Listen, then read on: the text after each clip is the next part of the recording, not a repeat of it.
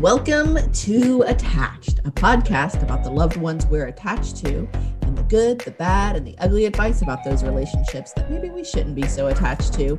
We here at Attached want to share ways to enhance your relationships and debunk all of that bad relationship advice using the science.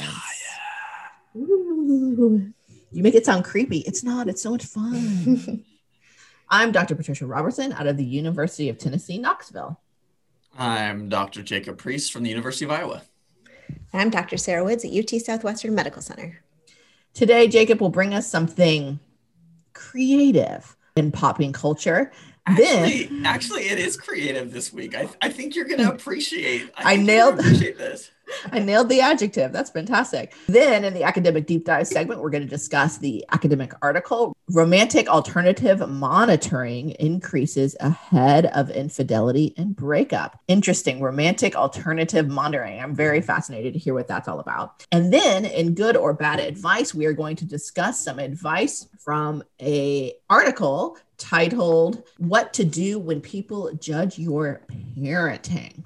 But before we get to all of that goodness, if you have some advice you'd like to talk to us about, send it to us. You can email us at attachedpodcast@gmail.com, tweet us, Facebook us, Instagram us at attachedpodcast, or just go to attachedpodcast.com and send us a message there. Also, we are on YouTube, so like and subscribe on YouTube or whatever your favorite podcast app is, do it there. But like I said, before we get to all of that, how are you guys doing? We're doing pretty good out here in Iowa. It's now, I feel like it's double hibernation time. It's winter and it's COVID. So we literally go nowhere, right? Like typically in the winter, people don't venture out too much because we've yet to have a day in 2021 that is above freezing. So, Yikes. But one thing that I thought was really interesting this week, I got an email from Google. Oh. So, because I have the company, Google. I do location sharing on Google, so they track my whereabouts, and they gave me a summary of my 2020 travels, which was crazy. So it actually shows you how much time in January and February of last year I spent at restaurants and shopping. And then all of a sudden it just goes boom, and it's flat for the rest of the year with almost nothing. But then it tells you how many miles you drove, the cities and parks you visited, which is really cool because it's oh yeah, I forgot about that. That was cool to see. Oh yeah, I forgot about that. But also they know exactly where I'm going all everything. The time and know my patterns about me. And so it was kind of creepy. It was this juxtaposition of do I want to do this anymore? Maybe not. Or is this really cool to remember, have a log of all the places I've been and what happened? And I don't know. But some people just call that journaling. So you could always just journal. Yeah, but if you know anything about me, Patricia, is that I love to go with the least amount of effort.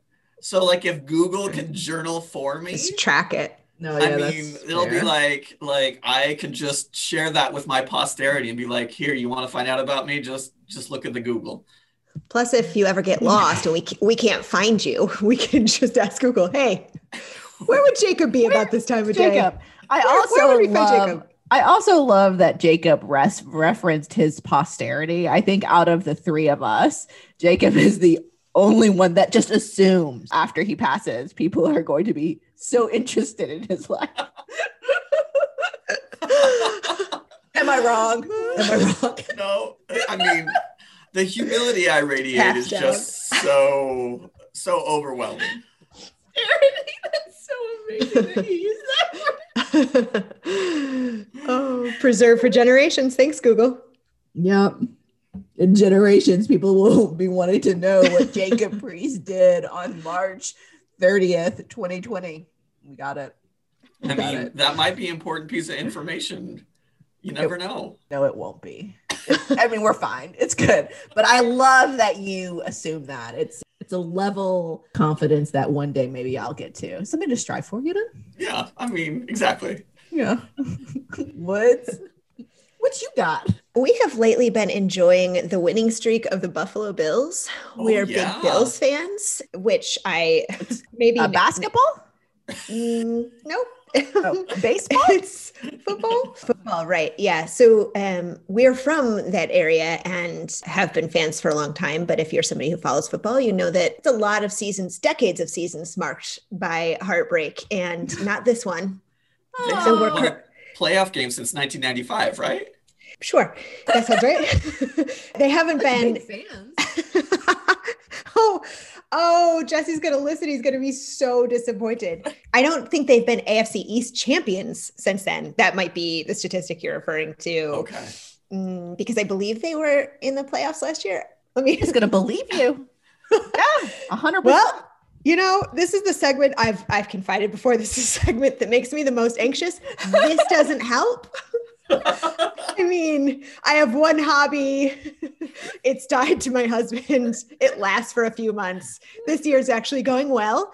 And by the time this airs, I imagine we will be just a few days away from their winning performance in the Super Bowl. And okay, you heard it here first. Sarah Woods Ladies with the prediction. and gentlemen. You heard nothing else of substance, but you heard that. Thanks, guys. I didn't know we were like a sports podcast these days. Really great insight from Sarah Woods. Sure. I didn't know that you had any hobbies, is what I heard you just say. Yeah. It's cool. I love you both so much. Well, go Buffalo Bills. Go team. Woohoo. So, similarly to Jacob and Sarah, COVID has wiped out the vast majority of my social activities and outings. But then I realized what I'm about to say is probably something that I would have said last year at the same time. So here we go. I rediscovered my sourdough starter. I knew it. I knew that's where we were headed. You rediscovered. I rediscovered it. It was in the back of the refrigerator. I was very concerned that I had killed it. My husband said, "Can you kill yeast? Hasn't it been around like before the dinosaurs?" And I'm like, fair point. Science? Yeah. That's not our branch of science. Anyway, I did not kill it. And I am very, very happy to report that I made this amazing sourdough, what I'm calling breakfast bread, that had dried apricots and dates and pecans in it, all mixed in with a little bit of oat flour and some chia seed. It was fantastic. I'm going to make some more today so I can have it all next week. Toast it a little bit. I was really, really surprised that it was fantastic. I used a recipe from, the World Wide Web and then just added stuff to it because that's always successful in baking. But it actually turned out well this time. So that's really exciting, you guys. Rediscovering my sourdough. That's what I did this week. I'm the same person. I haven't changed any. Like, that's all I do. No, it's fine. It's fine. I'm proud of it. Yeah, it's seasonal. There's seasonal interests. Yeah. There you go. First up, pop and culture. We learn about relationships from our friends and our families, but a lot of what we think about love and relationships come from what we see in pop culture. For this first segment, we take a moment to highlight events in pop culture that influence people's lives and how we view relationships. Jacob, what creative thing do you have for us this week? Well, it's creative in that we are going to compare and contrast two reality television shows. Oh, yay! The first one, Patricia has watched, Indian Matchmaker on Netflix. Oh, yes, I did watch that one. Right? So if you think about that premise, this is about people who are either Indian American or who are Indian, live in India, and are enlisting the help of a matchmaker to find their match. Seema from Mumbai is the well-known matchmaker who all of these parents approach. They give them special, what they call bio data, which has a picture, the education, the employment, all this information about It's like them. a resume. It's a resume of the person they're going to date. And then the family works together to decide which ones they're going to meet. They set up some meets and you get to watch how these dates go and if they go well or if they don't. The other one is also on Netflix currently, but it's a throwback. You can see that in the winter in Iowa, we don't do much but watch television. It's called Are You the One? And it originally aired on MTV. And in this show, what happens is I think it's like 20 singles all come to this house.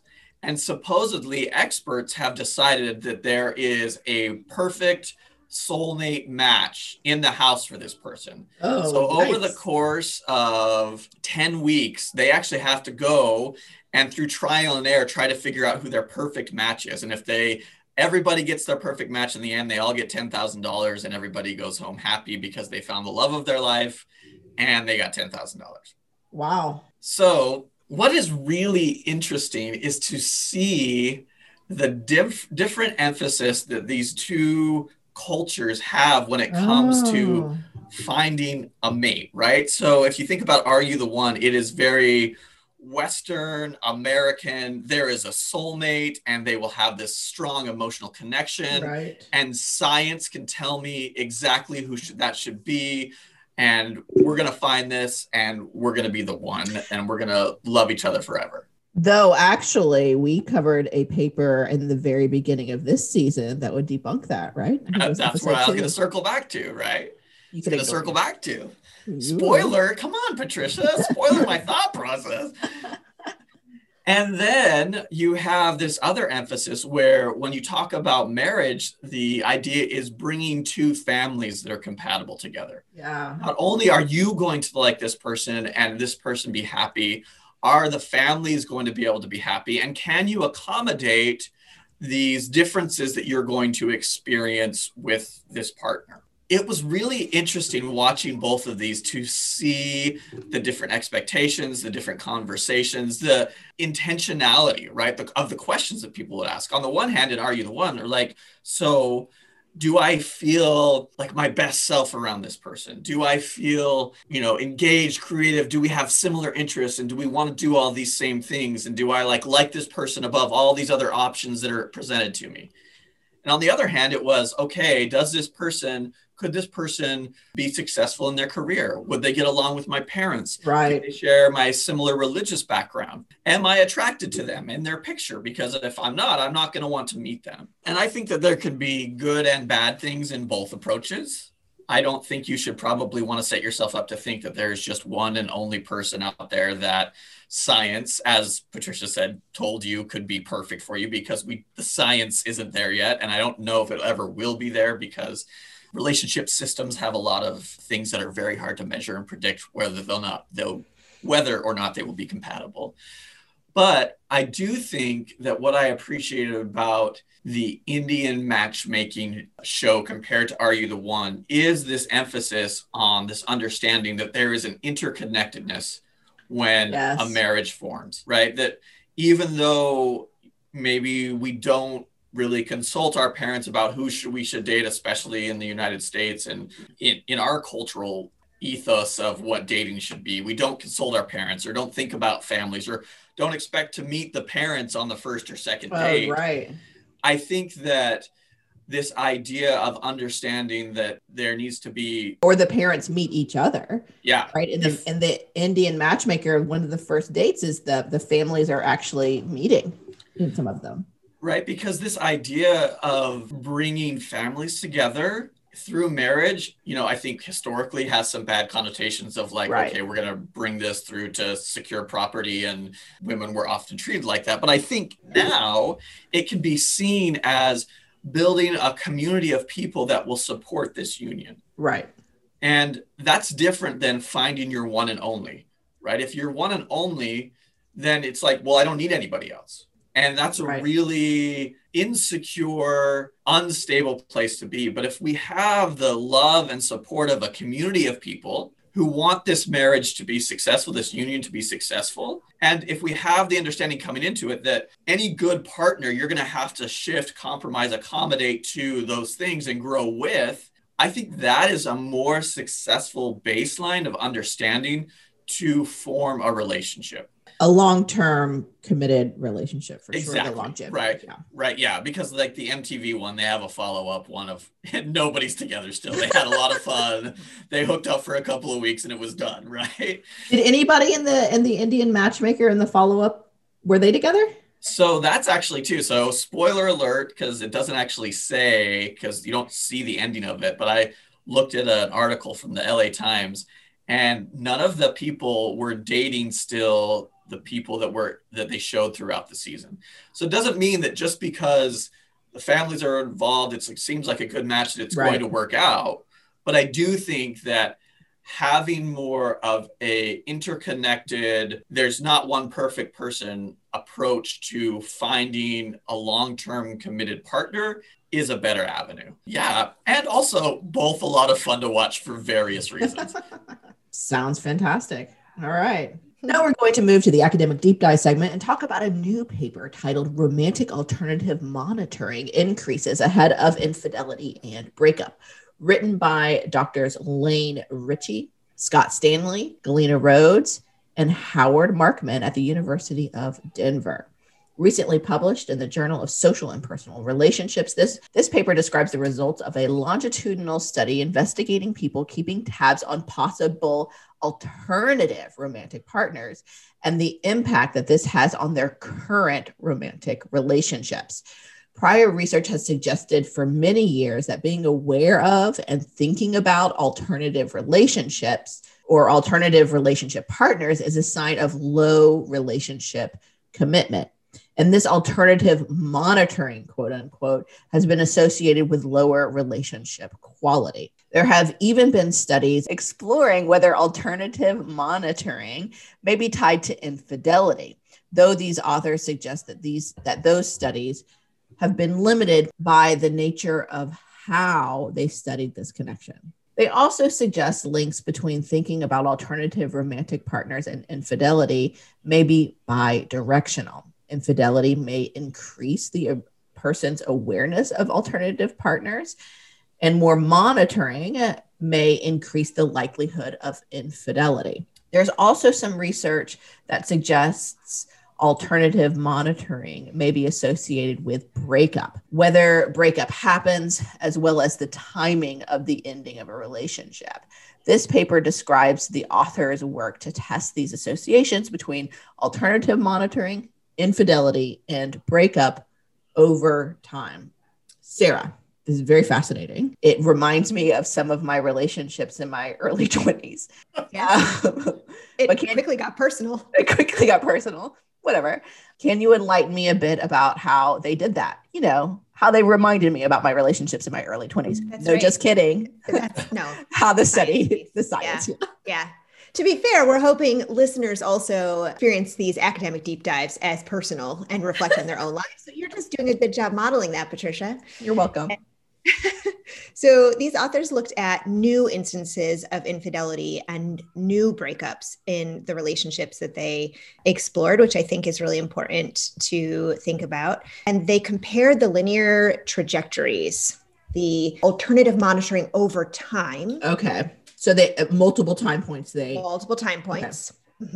Between those who remained together without participating in infidelity, those who broke up also without experiencing infidelity, and couples who reported infidelity. Okay. I said couples to be clear. Their sample was unmarried individuals, 779 unmarried individuals between the ages of 18 and 34, 65% women, 78% white.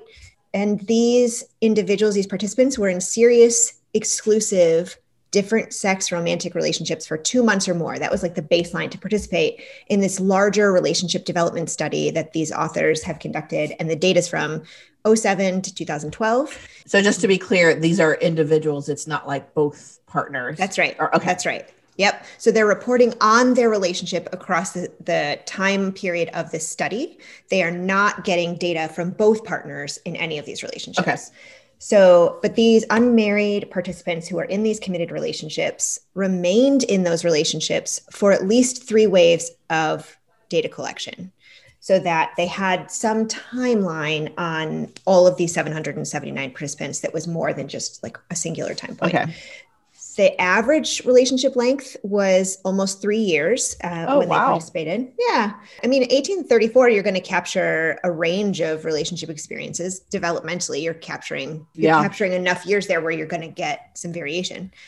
They excluded participants who reported infidelity occurring in that relationship at baseline, which makes sense if they want to look at new infidelity. Oh, yes. So out of that whole larger project, that excluded 229 participants, and they excluded reports following marriage if those participants ended up marrying their partner because their focus was unmarried relationships. So I think that's important to think about, since this is really, the findings would technically then kind of only maybe generalized to unmarried samples, but interesting to think about whether any of what they looked at, would also kind of occur in married couples, I think. They recruited these participants via a calling center, and they were sent a paper survey to complete every 4 to 6 months. So they, in this study, included 8 waves of data collection over approximately a 4-year span. Yeah, it's really interesting. So alternative monitoring is this idea that 2 of these authors had come up with many years ago. And the way they measured it in this project was through 2 questions. I think a lot about what it would be like to be married to or dating someone other than my partner, which if I answer high on that item is going to be, right, it's high levels of monitoring my alternatives. Yeah. And it's interesting that they put the phrase a lot in there because it's so subjective as to what that means. And then their other item is, I am not seriously attracted to anyone other than my partner. Oh, so the reverse of that, basically. Yep. So they defined infidelity as sexual relations with someone else since they began seriously dating their current partner. And they used what we've talked about before on this podcast, multi-level modeling. So when you have all of these time points, what they're doing is looking at how within each individual participant, how these reports of thinking about possible alternatives to my current partner changes over time.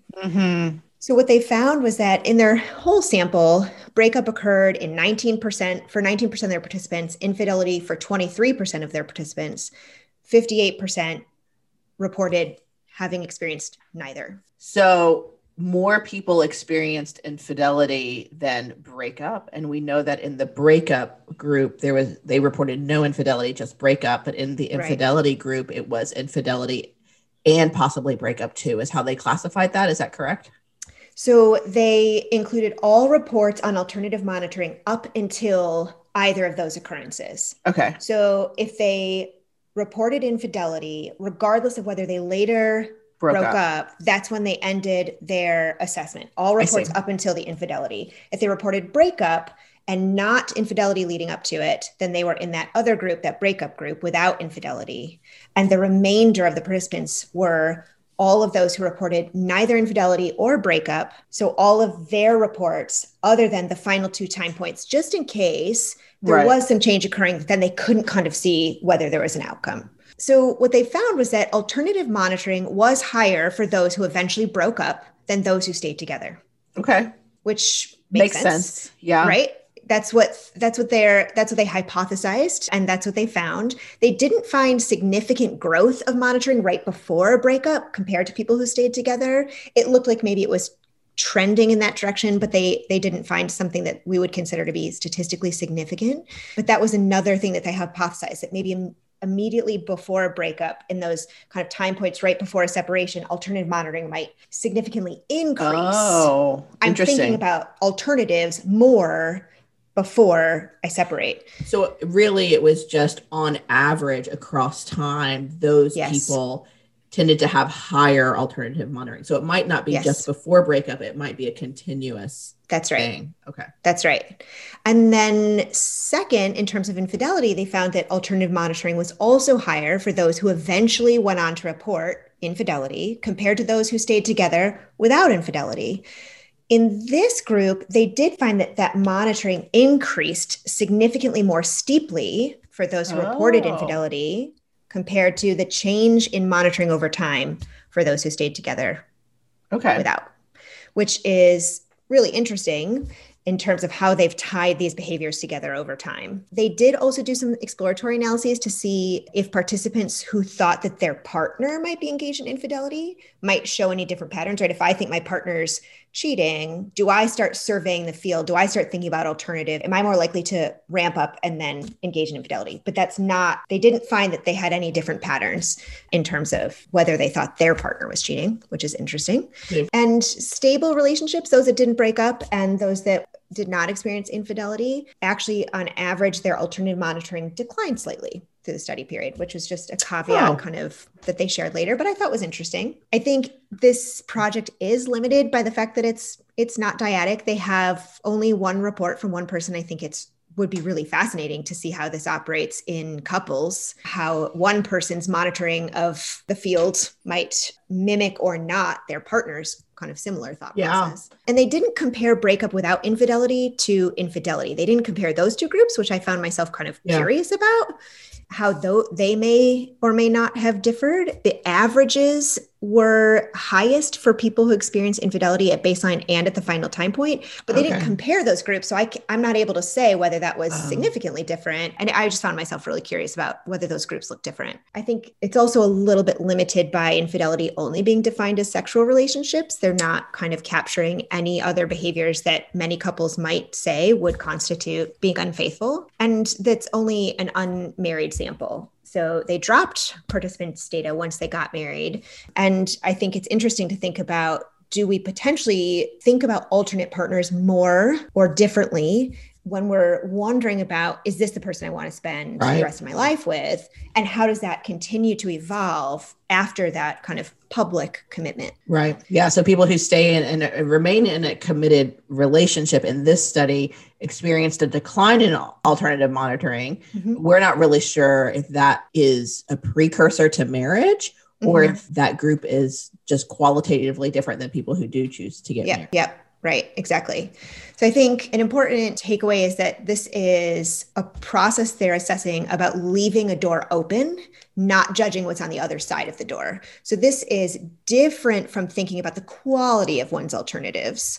It's just about considering them at all. Are there alternatives? Right. Are there alternatives? It's the degree to which I might be potentially interested in or aware of possible partners other than the partner I have right now. Interesting. So, which I think which is different, right? If that's partnered with, I not only am monitoring, and I think there are some high quality possibilities. Might we see kind of differences in how those relationship trajectories happen too? I think the other takeaway is here that if you're a looking, you might be a lichen. You might be kind of, as they say, you might be a lichen. You might just kind of be headed for out that door, ready to kind of move on. And so, I mean, the alternative monitoring was higher for couples who broke up, higher for those engaged in infidelity, and those increases preceded those behaviors. So is it possible that it could be helpful to pay attention to when this is occurring in your relationship? And if it's tied to times when either you feel really vulnerable or your relationship is really vulnerable, going through a lot of other kinds of stressors as well, is that an indicator that might be time to ask for help to avoid worse relationship outcomes if your goal is to stay together? Right. Or a self-awareness piece. If I'm noticing this before I engage in infidelity, it might be important to be self-aware, have a conversation, and maybe break that relationship up and move on to another one rather than engaging in infidelity. Yes, because we've talked about other research on this podcast about how people will kind of, at times, languish in these relationships where they know that potentially they're headed towards a breakup. They would prefer to end it or dissolve it, but they kind of stay there for much longer than they should otherwise. And so this might just be another factor where if you're monitoring the field or thinking about, there might be other people I could be with, is that a time where you should slow down, take stock in your relationship, and either ask for help if you want to stay together or need some extra support versus make some concrete decisions about it's time to exit. Right. I wanted to say too, I think an important caveat here is being explicit about the boundaries of the relationship, right? So we know that people who have open relationships don't necessarily have bad relationships, right? They're not at any greater risk of breakup or lower romantic relationship quality than people who don't have open relationships. I think the key process here is, am I thinking about violating or wanting to go beyond the boundaries of what has been established in my relationship? So this isn't to say that people who are necessarily monitoring alternatives are going to break up, because if having alternatives, at least sexual relationships, is an okay process for your relationship, then I don't think that you'd necessarily be at greater risk, right? I think the key here is understanding that infidelity is a boundary violation. It is something that you are not disclosing, that is potentially secretive. And that is where I think the damage comes in, not necessarily just the act of sex itself. Really important. Thanks. Woohoo! Boo! Woohoo! Yeah! Finally, time for good or bad advice, where we talk about pervasive relationship advice in our culture. We hear relationship advice from parents, families, and friends. We see advice about how to be in relationships from movies and TV shows, and we read endless advice spewed at us on social media, blogs, numerous top 10 lists, and so on and so forth. But a lot of it just isn't actually good for our relationships. This is the part of the show where we use science, mind you, to decide if this advice is good or bad. Can this advice also be ugly? Because in the beginning, we always say good, bad, or ugly advice. I wonder if that's another category where it's just like, this is good advice, but it's ugly advice. Toxic. Oh, it's phrased so poorly that yeah. I'd be interested. Yeah, I'd be interested to know how you would use that. Yeah. Go for it, Jacob. All right. If I ever think of advice as ugly, I will definitely share. All right. Perfect. If you have heard or seen any advice you'd like us to talk about, please send it to us. Email us at attachedpodcast@gmail.com, or get at us on all of the social medias at attachedpodcast, or go to attachedpodcast.com and send us a message. We love to get messages. While you're at it, please like and subscribe to our podcast on your favorite podcast app or YouTube. And as always, share it with your loved ones, because they also need to hear this. I'm sure they want to. Of course they do. If they're not, I mean, honestly, how could they not? it's good advice. That is good advice. Winning. And if you watch us on YouTube, you'll see how pretty this advice is as well. Oh, yeah. Because we're beautiful people. Yeah, inside and out. Dirty. So this week, I was sent an article about a single mother's experience through Facebook. With it came a note that this specific article caused a lot of controversy in a chat group with people judging the single mother. I read the article. It was about a young single mother of 4 who had just left her abusive husband. It's titled "Single Mother of 4 Asks for Silent Judging to End for Mothers Like Her." It was from a story about her from Good Morning America. So naturally, I was intrigued, given the nature of our podcast, thinking about what this criticism was from people who maybe did not understand her situation and judging her for having maybe children out of wedlock. I don't know. I was very curious about what this criticism was, though obviously we're not in the business here of condoning people judging other people. That's just where my mind went because I've heard it so often, right? But I was actually quite wrong. And the criticism in this group was from people who did actually understand the situation and calling her a selfish mommy for having 4 children. The rationale was that having so many children was both bad for the children and the environment. Honestly, I was flabbergasted by these comments, and I don't really want to address those head on because, to be quite frank, there's no science supporting any of these claims. It's purely judgment and opinion. It's not based on any fact. But instead, I wanted to talk about how to cope when people judge your parenting decisions. So this week, I want to talk about the article, What to Do When People Judge Your Parenting. It's from Very Well Family, written by Jennifer White. So the first piece of advice from this article is ask yourself, did you request the advice? Before you prickle at a comment that sounds like criticism, consider, did I open this door by actually asking for the person's opinion? Or is this truly unsolicited advice? If the former, accept the fact that you invited the person to share their thoughts with you. All right. So based on that, what are your thoughts, good or bad advice for this first one? Did you request the advice? Ask yourself, did you request the advice? I think good advice to ask if whether or not you requested this advice. I mean, I think that sometimes that gets construed, right? This is only on like the receiving end person, right? But sometimes people come to us and are like, oh, I'm so stressed out. I've got 4 kids and it's really busy. And then they say, well, let me tell you what you should do. And right, I think this advice should also go to the speaker, right? Did they just invite you in to kind of help and reflect and be there for them? Or did they actually ask you for advice, right? So if you did ask for advice, I think it's important to reflect on that and not get mad at the person if you did ask for that advice. But if you didn't ask for that advice, I don't think that should be another conversation. Like, I invited you in not to tell me what to do, but to be supportive for me. And that also goes for the person giving the advice to. So good advice. Woods? I think it's good advice. I think it's an interesting place to start, to assume that somebody got reactive about getting advice and then slowing the reader down to say, but really, did you ask for this?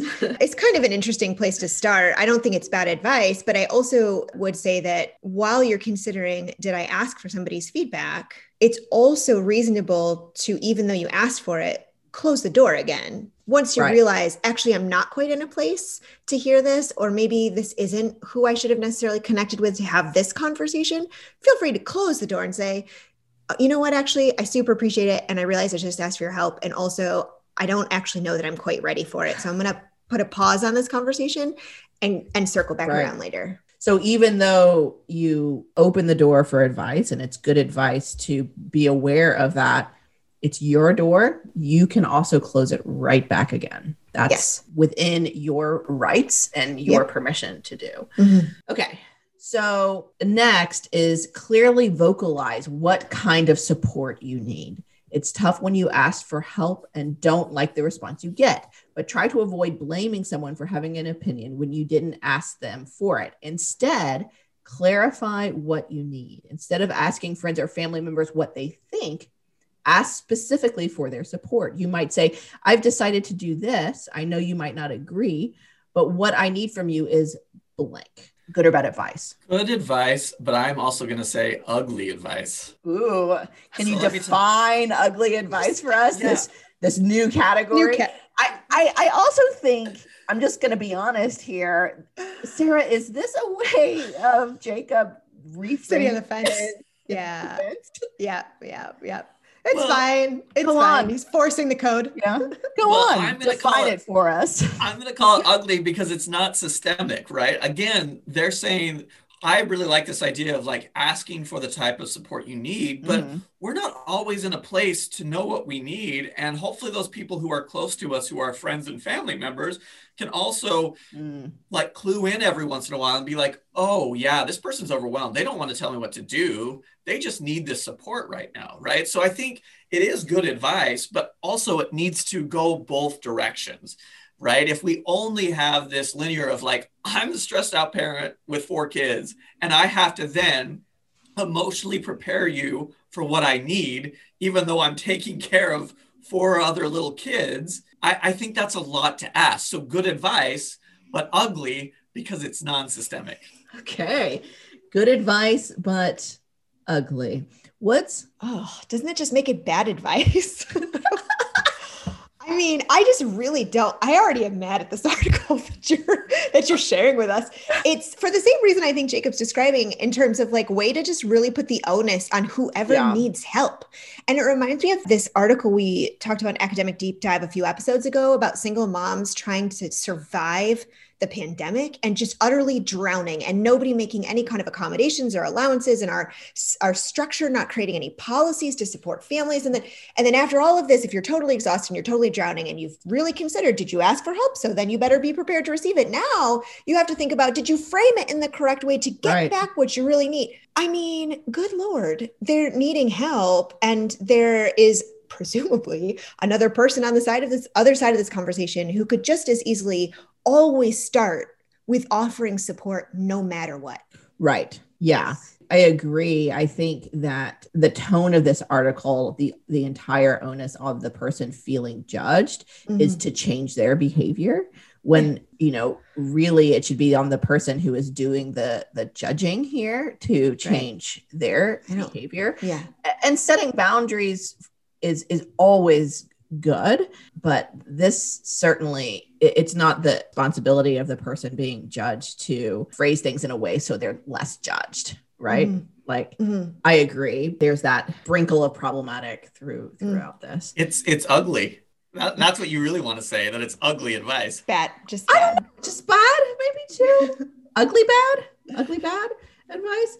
So it seems like we're a little bit of a mixed bag here. There are some good things, if you have the capacity to clarify with what you need, do it, go for it. But sometimes we just get so overwhelmed. It's on the other person to provide support, to provide grace, to provide empathy, and set that judgment aside as well. Mm-hmm. Okay. Next, seek out people who are educated on the topic.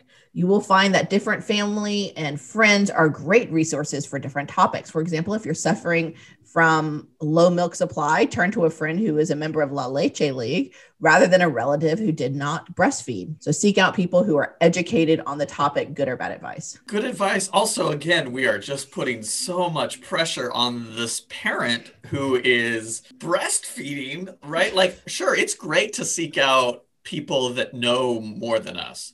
But also, like, I would hope that, if I see somebody struggling and I've had a similar experience, I would say, hey, I know this is really hard. If you ever need anything, I'm here to support you, talk about those experiences. Like, let's talk about this, right? Like, we're seeing this like, okay, I am going to take all of this additional work to go find somebody that can help me and pick and choose who I talk to, right? That's smart, right? Like if you're in a normal situation where you're not like completely swamped, you're like, oh, I have a question about this. I'm going to go ask somebody who's had this experience or who is an expert in that topic. Good advice. But we're talking about somebody here who's probably, at least I'm assuming, in a little bit of distress, is being judged, is feeling isolated and alone. And in that moment, it's really hard to reach out. So it's on us as people who love these people to reach out, connect, provide support, and, if they need some ideas or some alternatives, to give those as well. So, right. Or help them find those experts as well. I think if we're the person, a supportive person in this stressed out parent who's feeling very, very judged, I think it's also okay to remind them. They don't have to be the sole reminder of their own life. Where did this knowledge come from? Did it come from what's it down the road who just likes to spout opinions left, right, and center? Or did it come from someone who actually knows what they're talking about?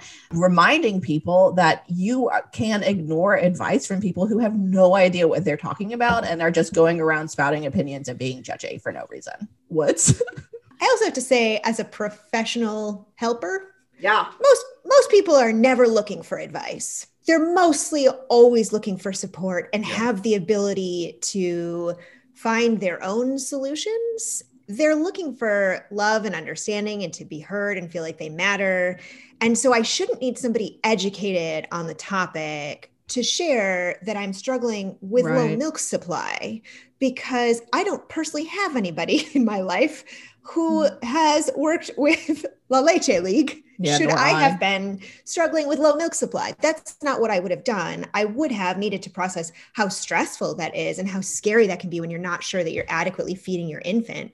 And do they have anything that they've discovered works for them? And oh my God, it's so exhausting to be a new mom to a newborn. They're almost never asking for advice. And on top of that, I have friends and family that seek me out, given that professional role all the time, to debrief about what's going on with their children or in their marriage or with their in-laws, etc.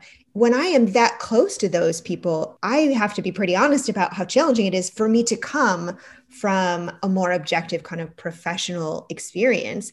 I'm coming from somebody I'm somebody who loves them. And so educated on the topic or not, I'm still going to have the lens of wanting to offer you whatever kind of support you need from being a friend or a family member. So it's fine advice. I agree. It's just putting a lot of kind of a giant checklist in front of what you're now describing as, in this example, an exhausted mom of a newborn to have to check off before you can ask for help. Right. So what are we saying? Is this good advice or bad advice? No, I think it fits in the ugly category, right? Like, oh my gosh, this is not a category. Go on, Jacob. Ugly happen. Stop trying to make ugly happen. Stop trying to make ugly happen. I think it's bad advice. Okay, so bad advice from Woods, ugly advice from Priest. I think it's good advice with a caveat, but primarily because it helps me filter through all of people's opinions that they have about parenting, and it comes at you hard. Yeah. And knowing what to dismiss and what to listen to when you have the capacity and the mental energy to filter through advice, right? So there are times when this would be helpful, in my opinion, and times when it absolutely wouldn't be helpful because, like you said, it's another checklist for someone to have when they just don't have the energy to go through a checklist. They just want that support. Ask yourself, am I reading between the lines? Sometimes it's easy to make the mistake of misinterpreting advice. We add meaning or emotion that was never intended by the giver. We replay the interaction in our mind and sometimes overanalyze what was really said. This is particularly true in our world of electronic conversations, Facebook statuses, tweets, texts, and emails. We are even more likely to read between the lines, filling in meaning that was never intended. So good or bad advice, ask yourself, am I reading between the lines? I think what the author is saying is like really good advice, but just not in this context. Right. Right? Yeah. Like again, there's a lot. Are you about to say this is ugly advice? No, because I got shamed out of that category. Yeah, not anymore. I was trying to sell it really hard, and you guys are like, no. See, I'm reading between the lines of the communication to infer that I've got to stop trying to make that work. Oh, Jacob, I don't know if there were very between direct. lines. I'm pretty sure we were quite direct about that, but sure. But again, when you're having communication with somebody and you're like, oh, I don't really understand that. I'm texting them back and forth and I'm inferring all this stuff about their emotional state or what those words mean. Yeah, that can be problematic. And also this poor person, this poor parent who is having to do all of this emotional labor for all of their support system in order to decide whether they are good or bad or right or wrong, right, is just really sad to me, right? It just shows this it's almost like backhanded good advice. Ooh, okay. I'm with you. Right? Okay. It's like, oh, this is good advice, but we're going to veil this as you need to take more personal responsibility because your support system is shitty. If we're really in the business of forming connections and relationships that matter, we should be sensitive to those people around us who are stressed out. And we should want to, when we have the capacity, to reach out and love them and support them and not require them to filter everything we say through this lens of, did they mean this? Did they not mean this? Right? That could be exhausting. So I'm going to say, just the way it's written, I think, Sarah, makes me frustrated too, because it's like, these are good things to use, but not in this context. Yeah. So bad advice or good backhanded advice. Okay. It's going to go with bad advice. Woods, good or bad advice? I think it's good advice. I think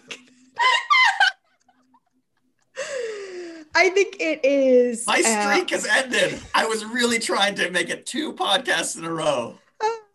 I think it is never bad advice to say that when you're getting any kind of response from anybody you're in a relationship with, if you're having an emotional reaction to it or you're not quite sure what it means, to take a beat and think about, am I understanding this the way it's intended? And should I ask what they mean? This happens in couples all the time. And there can be plenty of judging about parenting that happens within romantic relationships. So I think I'm not sure it's ever going to do harm to a relationship for you to be in a position of thinking about, am I reading too much into this? Do I understand what they mean? And now, should I ask? So good advice from Woods, bad advice from Jacob. Well, now I want to change my mind because of how Woods said it. No, I agree and support both of your stances. I'm actually going to take a different approach and bring a systemic lens to this, because I think that, if a text comes in that feels judgy, there's probably a history, a pattern of interaction there where maybe you feel judged by that person. And I think sometimes in my own personal experience, the same text, the same wording can feel one way from one person and one way from another person. So if you are reading between the lines, to be frank, it might be justified. You might have a pattern with that friend or that family member in the past of them judging you. So being mindful of that reading between the lines, while it might be problematic, there might be a rational reason why you're doing that. It might be a pattern history of that person not being supportive and not being there for you. So taking the both, and I think it could be good advice always, but also recognize that systemic pattern, that it might be true. They might be judging you, and that's okay. And then going to what Wood said is ask the question then, if you feel safe in that environment to ask the question. If you don't feel safe, that might be a boundary you need to draw, that you're not going to solicit advice from this person or listen to advice from this person until maybe emotionally, cognitively, sleep deprivation wise, you're in a place where you can have that conversation. Okay, last but not least, ask yourself, what would your pediatrician say? Whether it's any of the numerous myths about parenting or how soon you can turn your baby face forward in a car seat, there are going to be times when people offer you suggestions that your pediatrician would advise against. So all of this advice that will be spewing from you, and this is not just infants, this is like throughout being a parent. Ask yourself, what would an expert say, or your pediatrician or whoever you define as an expert in your life would say? Jacob, good or bad advice? I think it's good advice to ask a pediatrician. I don't know if it's good advice to ask myself, what would my pediatrician say? Because I don't think I always know, right? Like the pediatrician is the expert. And if I have a question, maybe that's where I should, ask the pediatrician, as opposed to like, I think my pediatrician would say. WWMP, what would my pediatrician say? Please, let's make those bracelets. I think that people have a level of expertise for a reason, and sometimes we should just ask them, right? If it's really about like a safety issue, like a car seat, as you were saying, right? Go to what the recommended guidelines are, and that can be just as simple as shooting a message to your pediatrician and saying, hey, when is an appropriate age for me to turn around the car seat? When is an appropriate time to do this? What is the best evidence about this? Because, they have that specific training. So I worry, and that's why I say it's bad advice, to be like,